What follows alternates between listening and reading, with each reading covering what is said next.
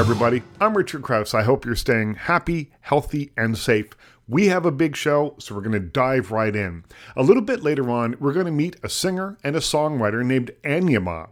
She was on the cover and was the curator for Spotify's Indigenous playlist for the month of July, so perhaps you heard her there. She was featured nationwide in a documentary as part of Spotify's On the Record program. She teamed up with the website Notable Life for a takeover of their cultural section in celebration of Indigenous History Month, and did a partnership with the globally renowned YouTube curator Mr. Suicide Sheep, which amounted to over 400,000 YouTube views and counting. She has a lot going on, and she'll tell us all about it just a little bit later on in the show. First up, though, Furious Devotion, the authorized story of Shane MacGowan by my guest Richard Balls, is a portrait either in self-destruction or the indomitable spirit of someone whose demeanor suggests a hangover come to life. It's also a vivid look at the life of a complex and talented man, best known as the lead singer of the Pogues. Now, before we jump into the conversation with Richard, here's a taste of the Pogues' best-known song, Fairy Tale of New York. In the UK, it is the most played Christmas song of the 21st century, and it was written by Shane MacGowan and Jem Finer. They got cars big as bars, they got rivers of gold, but the windows right through you, it's no place for the old. When you first took my hand on a cold Christmas Eve, you promised me Broadway was waiting for me. You were handsome, you were pretty queen of New York City. When the band finished playing, they held out for more. Sinatra was swinging, all the drunks they were singing. We kissed on the corner, then danced through the night. The boys of the NYPD choir were singing Go Away Babe, and the bells were ringing out for Christmas Day. Okay, so you know that song with the beautiful vocal from Shane MacGowan and Christy McCall. Now let's get to know the artist behind the song. Richard Balls, author of Furious Devotion, the authorized story of Shane MacGowan, joins me via Zoom from England to tell the fascinating and often drunken story of the legend of Shane MacGowan. You became a fan of Shane MacGowan and the Pogues in 1984 after you saw them perform when they were opening for Elvis Costello. What was it about that show that really grabbed you? In 1984, the music scene was basically Duran Duran and Wham singing about Club Tropicana, and Duran Duran were on yachts in the Caribbean, and none of that really spoke to a teenager growing up in Norwich in the UK. So having seen, when I went into that room, walked into that room to see really Elvis Costello and the attractions, obviously, I saw the stage, this ramshackle bunch of people in kind of black suits, playing banjo and instruments that you generally did not see around at that time in the UK on the pop scene. It was something really different. It was raw. I didn't really have any reference points for it. For what I was seeing or hearing. The closest thing, really, I suppose, that I would have come into contact with would have been Dexy's Midnight Runners, with the Tooraie album. And in fact, through researching this book and actually speaking to Shane, it turns out Dexys were kind of important, and that was a record that he really loved. The Come On Eileen, particularly when he was working in a record shop, apparently he kept putting that on. So that would have been the nearest thing, but certainly I would never have listened to Irish music. My only any thoughts about Ireland or experiences would have been seeing Val Doonican on TV. Or, I'd never listened to the Dubliners or the Chieftains or anything like that. So I had no reference points. So what drew me to it was just so unorthodox, but also really exciting. Last night as I slept, I jumped on Macbeth, I shook him by the hand, and we passed the time of day when questioning on his views. And I crux of life, so that's the way he had for me to clear. A simple words to say, I am going, any which way the wind may be blowing. Well, it had that punk rock spirit. It was traditional music, traditional instruments, playing in a way that we probably hadn't heard them played before. Tell me a little bit about the role that the Sex Pistol played in Shane's life and career, because there is a direct line. The music doesn't sound the same, but there's a direct line between Johnny Rotten and Shane MacGowan. The golden thread, in a way, that runs through all of this probably is the Sex Pistols. That was such a seminal moment. Really the sort of Damascene moment for Shane, because he'd been in psychiatric care when he was 17. In fact, he spent about 6 months but really had a breakdown. He would have been on a ward with, surrounded by people with really, quite serious illnesses. And when he came out of there, this is Bedlam, is literally known as Bedlam, Royal Bethlehem Hospital. And you can't understate the impact that must have had on a teenager. So when he came out of there, the first gig that he saw after coming out of hospital was the 101ers, which were really a pub rock band, in essence, fronted by Joe Strummer. They were performing, and on the bill with them was the Sex Pistols. I am an anti-coaster. I am an anarcho-coaster. Don't know what I want, but I know how to get it. I want to destroy. So Shane walked into that room, a bit like maybe I did with the Pogues, saw the Pistols, and was like, this is it. This is exactly what I've been waiting for. This is the moment when everything seems to make sense. What must have been particularly compelling for Shane was the fact that John Lydon, obviously the singer of the Pistols, was also second generation Irish. He also looked odd. Shane looked odd. Shane had gone through his life, with that sense of being different.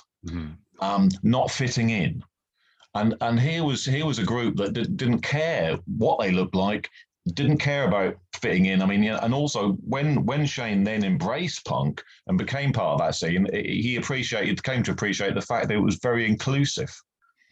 Here was somewhere where he could be himself and look the way he did, with his ears and his teeth and all the rest of it, and it was really, really inclusive. But the main thing, I think, was he would have had, he told me himself, he had quite a lot of anger at that time for various reasons, and some of it would have been because of the way his health had declined, his mental health, but also he was very angry about the presence of British troops in Northern Ireland.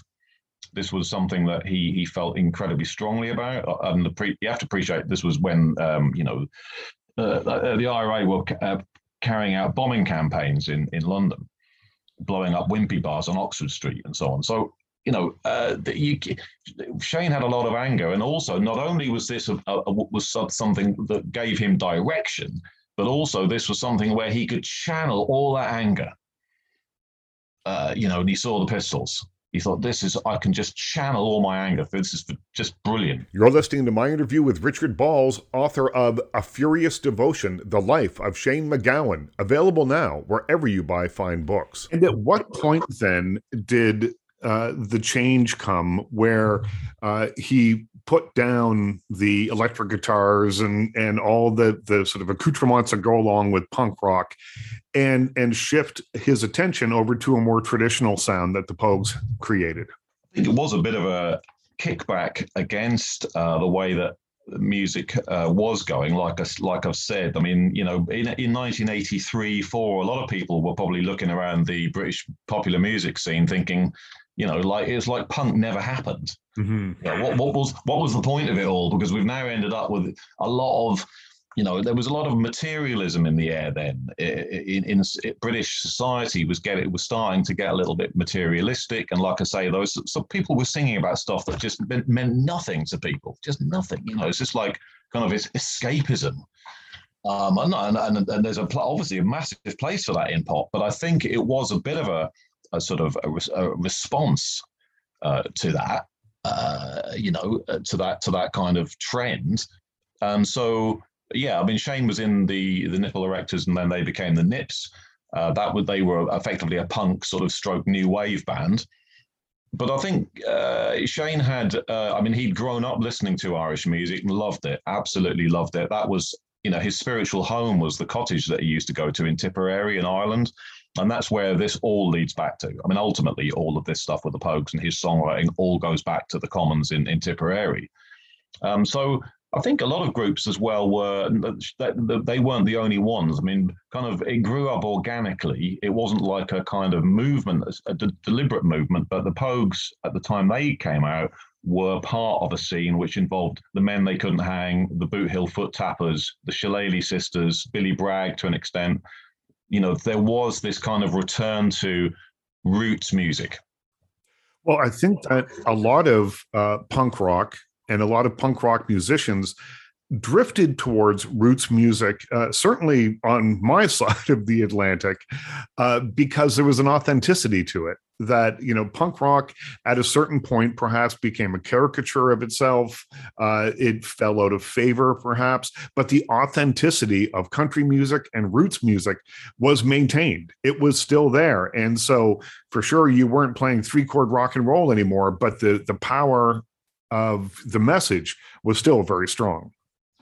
Yeah, I mean, acoustic music has always been, very, very popular in this country, but it's obviously gone in sort of peaks and troughs. Mm-hmm. And when the Pogues were performing, so that when they came out, that was back sort of, I suppose, 1984, played their first gig.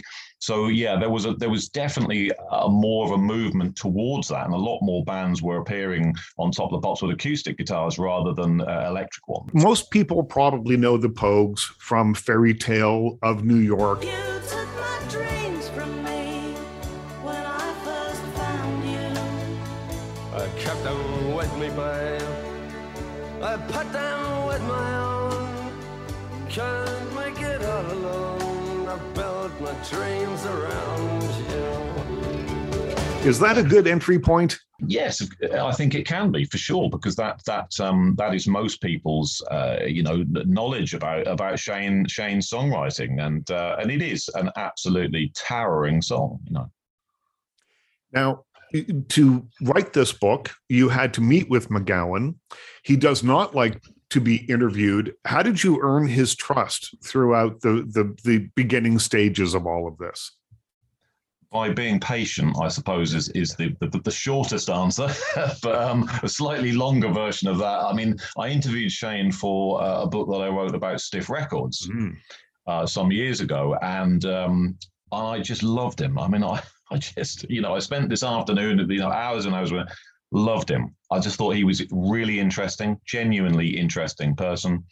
It struck me that there's so much more about him than Shane the Drinker. He wrote Fairy Tale of New York. There's just so much more. There's this clearly a very complex guy here, but no one has ever really, I didn't think anyway, anyone had really ever properly explored who he is. And maybe it's a fool's errand. I mean, maybe I have been on a fool's errand. I don't know. I mean, maybe I haven't really explored, discovered who he is either. And maybe he doesn't know. But what happened was basically Paul Ronan, who's one of his oldest friends, he facilitated that meeting in London for the Stiff book, and I became friends with him. And then when I decided I wanted to maybe have a go at writing a book about Shane, Paul spoke to Shane about that, and Shane said he wasn't opposed to it, which is about as, not being opposed to it. That's like, yeah, that's as good as you're ever going to get. So, I mean, Shane, did Shane want a book written about him? No. Yeah. Did Shane, does he want anything done about him like that? No, definitely not. It wasn't like he wanted it, but I wanted to do it, and I felt that he also deserved to be recognized as well, and to bring the story up to date, because there hasn't been a book about him for a very long time. And actually, in recent years, although Shane hasn't been recording new material, he's had the Ivor Novello Award. He's been married 2 years ago. He's had a Lifetime Achievement Award from the National Concert Hall in Dublin. So actually, there's been a lot happening in his life, even though, but in order, rambling slightly, to go back to your original question of how I earned his trust, was just to because I had the privilege of being able to sit in his flat with him. and stay there overnight and be there the next morning. And I had time, so I knew that it was a very, it was a long burn. Right. And I think I earned his trust by just not continually firing questions at him. Yeah, it was interesting. I've read about your first meeting with him for the book about Stiff Records, and he kind of lived up to the reputation that a lot of people have. He fell asleep on your tape recorder. He got himself locked in the toilet of the pub and had to be let out. He lived up to that, but so I guess in some ways he was what you expected. But also, from hearing you speak, I get the impression that there's so much more to him, because when you see the videos, you just think, here's a hangover come to life. Even though the lyrics are beautiful, and the music is often transcendent, his personal reputation, I think, has overshadowed how smart he is, what a beautiful wordsmith he is, and ultimately what a good performer he was. Yeah, and I was kind of vindicated in the sense that when I was pointed towards this guy Tom Simpson, who was Shane's English teacher when he was at school. I think it was Siobhan, actually, Shane's sister, helped to put me onto this one. He was at the time. He's actually sadly died since I spoke to him a few years ago, and he was over 90 when I met him. The point is that he had kept Shane's work. He'd kept Shane's school books, and and there he was at 90. He still had them. Now, he didn't keep any work by any other pupils. He had no way of knowing that Shane was going to become famous, but he obviously knew something that in this, some of it was written in like red felt tip pen, and this is like the 11-year-old, writing. But you could see in that, and so could he, there was a sort of genius, in terms of the words and the writing style and everything. So, that to me is one of the most important things about Shane, is his incredible intelligence. Very, very well-read guy. I mean, you feel an idiot in his company. That's the truth. You just feel inadequate completely. He is so sharp and so intelligent. It's frightening. You're listening to my interview with Richard Balls, author of A Furious Devotion, The Life of Shane MacGowan, available now wherever you buy fine books. You interviewed 60 of his friends and family members. You talk about his old teacher there. What kind of picture did those interviews paint of him? I mean, people were very honest, and I'm really grateful for that. That they felt able to speak to me in that way and be quite honest in their opinions about him. I think everyone is unanimous in some things. For example, the intelligence. Everyone is absolutely unanimous. This guy is incredibly bright, very, very well read, knows everything, encyclopedic knowledge. I mean, it's not just history and politics and stuff. It's sport. It's you name it. He films. He knows it. God knows he watches. Not as many as you, obviously, but he watches quite a lot of films. But he really is extraordinary. So people, I was struck by how much people cared about him. I think. Even Sinead O'Connor. Some of her comments can be read as very harsh. For example, she says she feels that he doesn't really want to live, and if he's saying that he wants to walk again, he's like, those comments on paper look harsh, and maybe they are, but I think they're born out of a care for him. Most people I met care very, very much about Shane, and I have to say, in all the time I spent with him, which was quite a lot of time, he just came across as a genuinely nice guy. He's very quiet. He's not a conversationalist. Don't think that he is someone who jabbers on. He really doesn't. It's like trying to get blood out of a stone at times. He doesn't say much. But when he does say something, it's good.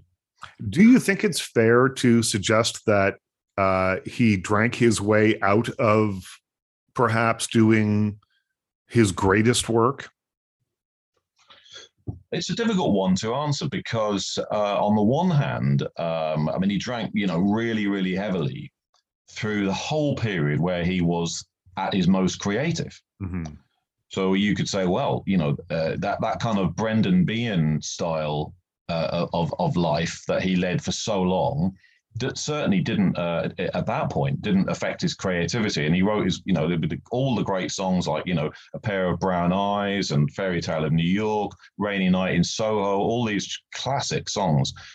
They were written at a time when he was drinking enough to sink a battleship.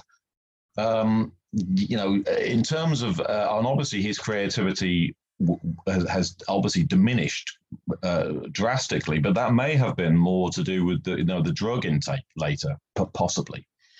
But alcohol, I mean, he still drinks, solidly every day from the moment he gets up. So it's a hard one to answer, but because of the success that he had when he was drinking vast amounts. It would have been easy to write a book about his drunken exploits. And I know that you are a fan, so you wanted to do him justice, so you have to look beyond that. You did not shy away from the darker aspects of his life, but how did you find the balance between being a fan and being a biographer? Really difficult, really, really difficult. I mean, it's always as a biographer, the responsibility is so great. It really weighs on you because this is someone's life, and also you're dealing with their family. So, I mean, I was working very, very closely with Siobhan, his sister, and his father, Morris, who, by the way, was 92 on the day the book came out last week. So maybe when people say, "Why is Shane still alive?" There's maybe something in that. That's right. But they were they worked with me very, very closely. And obviously I kind of discussed things with them and ran things past them and say, do you think this is fair to mention, etc. But ultimately it's very, very difficult. I think that I'm maybe unusual in the sense that I don't shy away from this, from portraying the darker side of things. And actually, I just think, how can you write a book about somebody like Shane who's led the life that he has without, shining a light into some of these dark corners? I don't think I think you're just cheating the reader, and I don't think you're really doing justice to the subject either. Well, you have to have peaks and valleys. If you have all valleys or all peaks, you're not near the width and breadth of anyone's life, and being honest about it. There are a great many myths that surround Shane MacGowan. I think probably the biggest one is that he was born in Ireland, which he wasn't. How do you sort through all the misinformation? You had access to him, but there's also 30 or more years of articles spouting misinformation that have been written. Tell me about sorting through and sifting through all of that. Yeah, that was a real job. I mean, that was like that, trying to sort of untangle the sort of the knots and this web that's been built up around him. I mean, I found one just the other day that I hadn't seen before. I think a piece from the Irish Times in 1997 where he was actually quoted as saying, "I was born in Ireland" himself. Documentaries that presumably had teams of researchers on them have reported he was born on the banks of the River Shannon. He wasn't. He was born in Pembury, in Kent, in the UK. It's also been said for years that his parents were. The impression has always been given that his parents were on holiday in the UK, and his mother had him, while she was there, and presumably after that, he was taken back. No, they weren't on holiday. They were already living in the UK, as were many Irish people who'd moved. They had moved the previous year to England and were living in Ealing in London. So there's a whole. It was very, very difficult to untangle all of that. And Shane is not the most reliable narrator. Well, often I think over the course of a career as lengthy as his and as active and controversial and everything else, when it comes time to print the truth or print the legend, often people print the legend because it's more interesting. Yeah, I mean, it's again, I think possibly because I come from a news background, so I was for 20 years I was a news reporter. And I covered politics and crime, and I wasn't like a music writer. I wasn't writing for the music press. And maybe there's something in that. So my instinct is to find facts. To fact check, which has obviously become very popular now. Fact checking. which I'm pleased to see because I've always been a bit of a fan of it myself. And if I've got anything wrong in the book, it's certainly not for the want of trying. You're listening to my interview with Richard Balls, author of Furious Devotion, the authorized story of Shane MacGowan, available now wherever fine books are sold. What do you think Shane MacGowan's legacy will be? Well, I mean, I think there's quite a few answers to that. I think one of them is that he introduced literally several generations of people, including myself, to Irish music. I mean, like I say, I was 17, walked into a room to see Elvis Costello.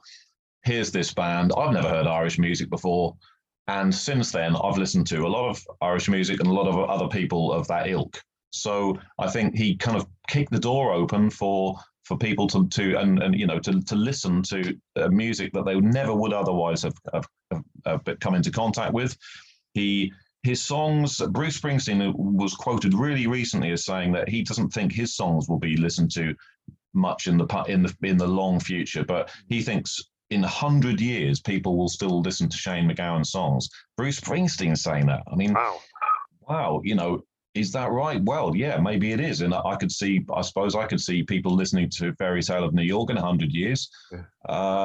But that's really something for him to say that. So I think that, another part of his legacy is that he's contributed to the Irish, not only the Irish songbook massively, but actually the global songbook. And I think also he not only did he open the door for people to listen to Irish music, but I think he actually changed for a lot of people the impression or people's perceptions of Ireland itself. That's an amazing thing. The way that people thought about Ireland. I mean, people in Britain, like I say, especially during the IRA's campaign here, and to change people's opinion maybe about what Ireland, how they perceive Ireland as a country. For example, I think one of the reasons why the Pogues were not greeted with open arms by the Irish media when they first, and they weren't. I mean, they were seen as a sort of embarrassment. It's like, they're dragging us back into the past, guys. We're trying to get out. We're trying to get rid of this image of being these guys in suits, a bit drunk. We don't want this. This is the last thing we want. But actually, in a way, Shane gave a much more cool. He made up being Irish cool. There is a timelessness to the songs as well. I mean, they are, in a way, their energy is of the moment when they were recorded, but there's a timelessness about them, I think, that will probably stand the test of time very well. Yeah, I mean, if you listen to things like A Pair of Brown Eyes, they are moving as well. They're very, very moving, very poignant. That song was about war, but basically, a lot of his songs are about war and death and things, stuff like that. And there is a timelessness. When I first heard quite a few of the songs, like Streams of Whiskey and things like that, I thought, these must be old Irish tunes that the Pogues have picked up, and they've obviously no. And then I realised, it's written by MacGowan. Oh God, he wrote that, and it sounds like an old song. Because one of the things I love about Shane is that what he loves is old Ireland. That's the Ireland that he romanticizes. It's not modern Ireland. It's the Ireland of the rural parts of the country back in the 50s and 60s. That's what he loves. And I think I probably know the answer to this, but has he read the book? No, he hasn't read the book, and I very much doubt he'll ever read it. His wife hasn't read it, and I don't think they will. And but it's been incredibly well received so far. Mm-hmm.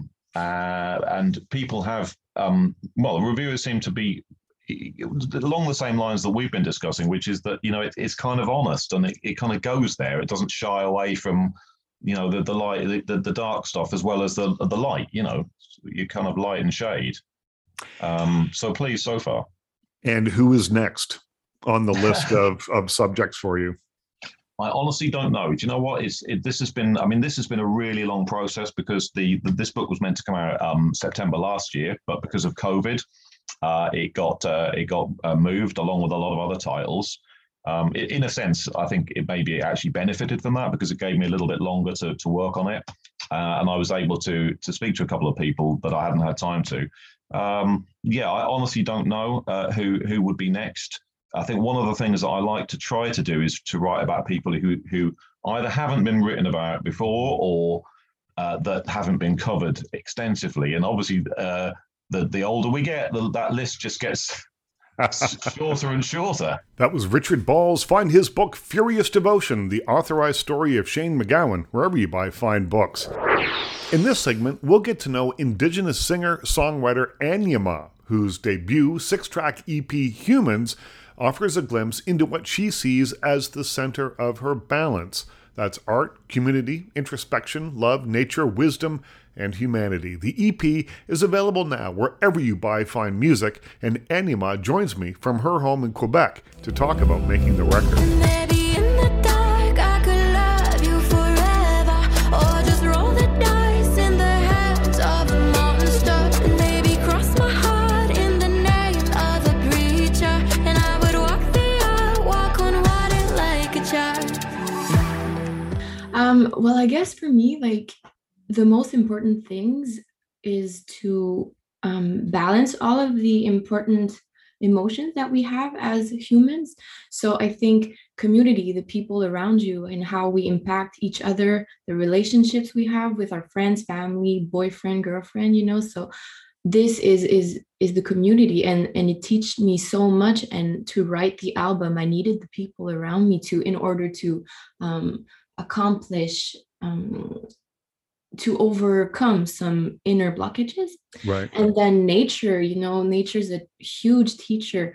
Trees, they're so strong, and my father, when I was a kid, used to bring me to the woods when I would do something wrong, so it was like apologize to the tree and then apologize to nature. And then what we do as humans, I think, impact everything. We impact nature, we impact the environment. So I think it's like gathering all the things that we need as a human, and then bringing this into your art or into your life purpose kind of thing, whatever it is. Like, people can just do paint or whatever, the vehicle you need to express yourself. So it's learning from many spectrums of life and bringing it into art, so yeah. When you were a little girl, did you understand why your father was taking you to the woods and making you apologize for something bad that you had done? I guess, like, as a child, we kind of, like, we are innocent and pure with everything, and what our parents bring us to, like, understand, we don't really question it. So I think, like, I just felt it was natural, and it was his own way of, like, bringing me into, like, this humility of putting nature first kind of thing, or putting them more powerful than us, so yeah, I did not question it. It was natural. You talk about community and how important community is when you are creating your songs and your music. The pandemic has forced a lot of us away from our communities because we've had to lock down, we've had to isolate from others. How was the pandemic for you? And did you find that that connection harder to make because we all had to shut our doors and sit inside? Yeah, it was hard. And I feel like COVID for me, in a way, though, brought me some time to introspect. And I think it either did, like, a lot of anxiety to some people, and for other people maybe gave them some space and some time to, like, rest and have, like, just healing time, or just, like, there's so many people that came to me and say, oh, I started to work out again, I started to do this new yoga routine. So I think, like, for some people, some of us, we, like, just figured out that we needed to take care of ourselves. Yeah. And then for some other people, it was more hard, and I understand, because we don't have all the same lives and we don't have the same challenges. But for me, of course, I had the time to heal a lot, and I had nature time, and I had like music time in my studio. So it was kind of a blessing for me to have this time. Yeah. You're listening to my interview with singer-songwriter Anya Ma. Her EP Humans is available now wherever you buy fine music. Do you think that you will approach songwriting differently because you have done it differently now during the pandemic, I think? Do you think that will move on, or is this just one step in a natural progression for you? I think, like, for me, my first EP, well, Humans, I wrote those songs like a couple of years ago, and, like, for me, the kind of the lyrics, I feel like, you know, when you do something and then you listen back and you're just like, oh, I should have done this better, I should have wrote this another way, and like there's stuff that I just cringed on it and I just want to change it, but like it's kind of like now I'm ready to move on from this type of writing. I want to keep like the good things that I loved about Humans, because there's powerful things that I really loved. Take those things, take the lessons, and bring that into the second EP or album. I think it's going to be an album where I'm going to put more time into the lyrics, because like I did not push the words too much. It was not really poetic for me, or it was not researched enough. So I want to dive deeper into other feelings and new feelings, because my first EP was about like depression, anxiety, and a lot of sad stuff, you know. And now I'm kind of growing from this and growing from the pain, and I want to like give other tools and give other lessons that I'm going through now, more joy, more positive vibes, warrior vibes, you know, so more upbeat. So it's going to be different, of course. And the way to approach and write that, I think, needs to be a different way. I don't know yet how it's going to be, though. Like, how am I going to approach the writing? But I think it's going to be really interesting. Well, it's interesting that when you look back at whatever the work is that you've done, whether it's music, I've written a bunch of books. You can see them on the bookshelf behind me here. When you look back at them, there's always something you want to change. I don't think that there's ever a point at which you just go, this thing's perfect, and I'm never, you know, I don't want to change a word. But what I have found that has been interesting is over the course of years is that I have created a little catalog almost of what my life was like as I've made each of these projects, written each of the books or whatever it might be. So perhaps what this EP is for you now. It's a snapshot of where you were in your life when you made it. Totally. And like, I feel like that's how we need to look at what we do as humans, because it's like the what you just said is like, in the present moment, being authentic with the emotions that you're having. It's not perfect and you cannot control this. It's just expressing it, let it be, let it out, and then move away from it, or just like pull the trigger and then do something, continue, like pursue and do it better next time. You know, what you feel was not good enough, just take it as a positive lesson in order to do it better, you know. So you always have to learn from everything from everything that you do. You always learn. Mm-hmm. Yeah. And this, you've been so busy. I'm just looking at a list of things that are happening here. You are a curator for Spotify's Indigenous playlist. Tell me a little bit about putting that list together and perhaps exposing some incredible music to people who may not have known about some of these other great Indigenous artists. Yes. For me, this has been like even me discovering artists, you know, because I did not know a lot of Indigenous artists. So it was for me like a nice opportunity to like dive into like new people, and really got surprised. And I was really happy to be like, whoa, like Nimkish happens, and then Jaylee Wolf happens, and Neon Dreams, and, you know, Ayas Nabe, and like those artists that I did not know very well, that now I'm just like, wow, like I was kind of just grateful to dive in the experience and to learn the artist and then share the artist. It was really just heartwarming, you know. We're very nice. I really liked it. That was singer-songwriter Anyama. Find her 6-track EP, Humans, wherever you buy fine music. Big thanks to Anyama. Also a big thanks to Richard Balls. Check out his book, Furious Devotion, The Authorized Story of Shane MacGowan, available in bookstores and online right now. Of course, my biggest thanks goes to you for listening. I'm Richard Crouse. Stay happy, stay healthy, stay safe, stay weird. We'll talk again soon.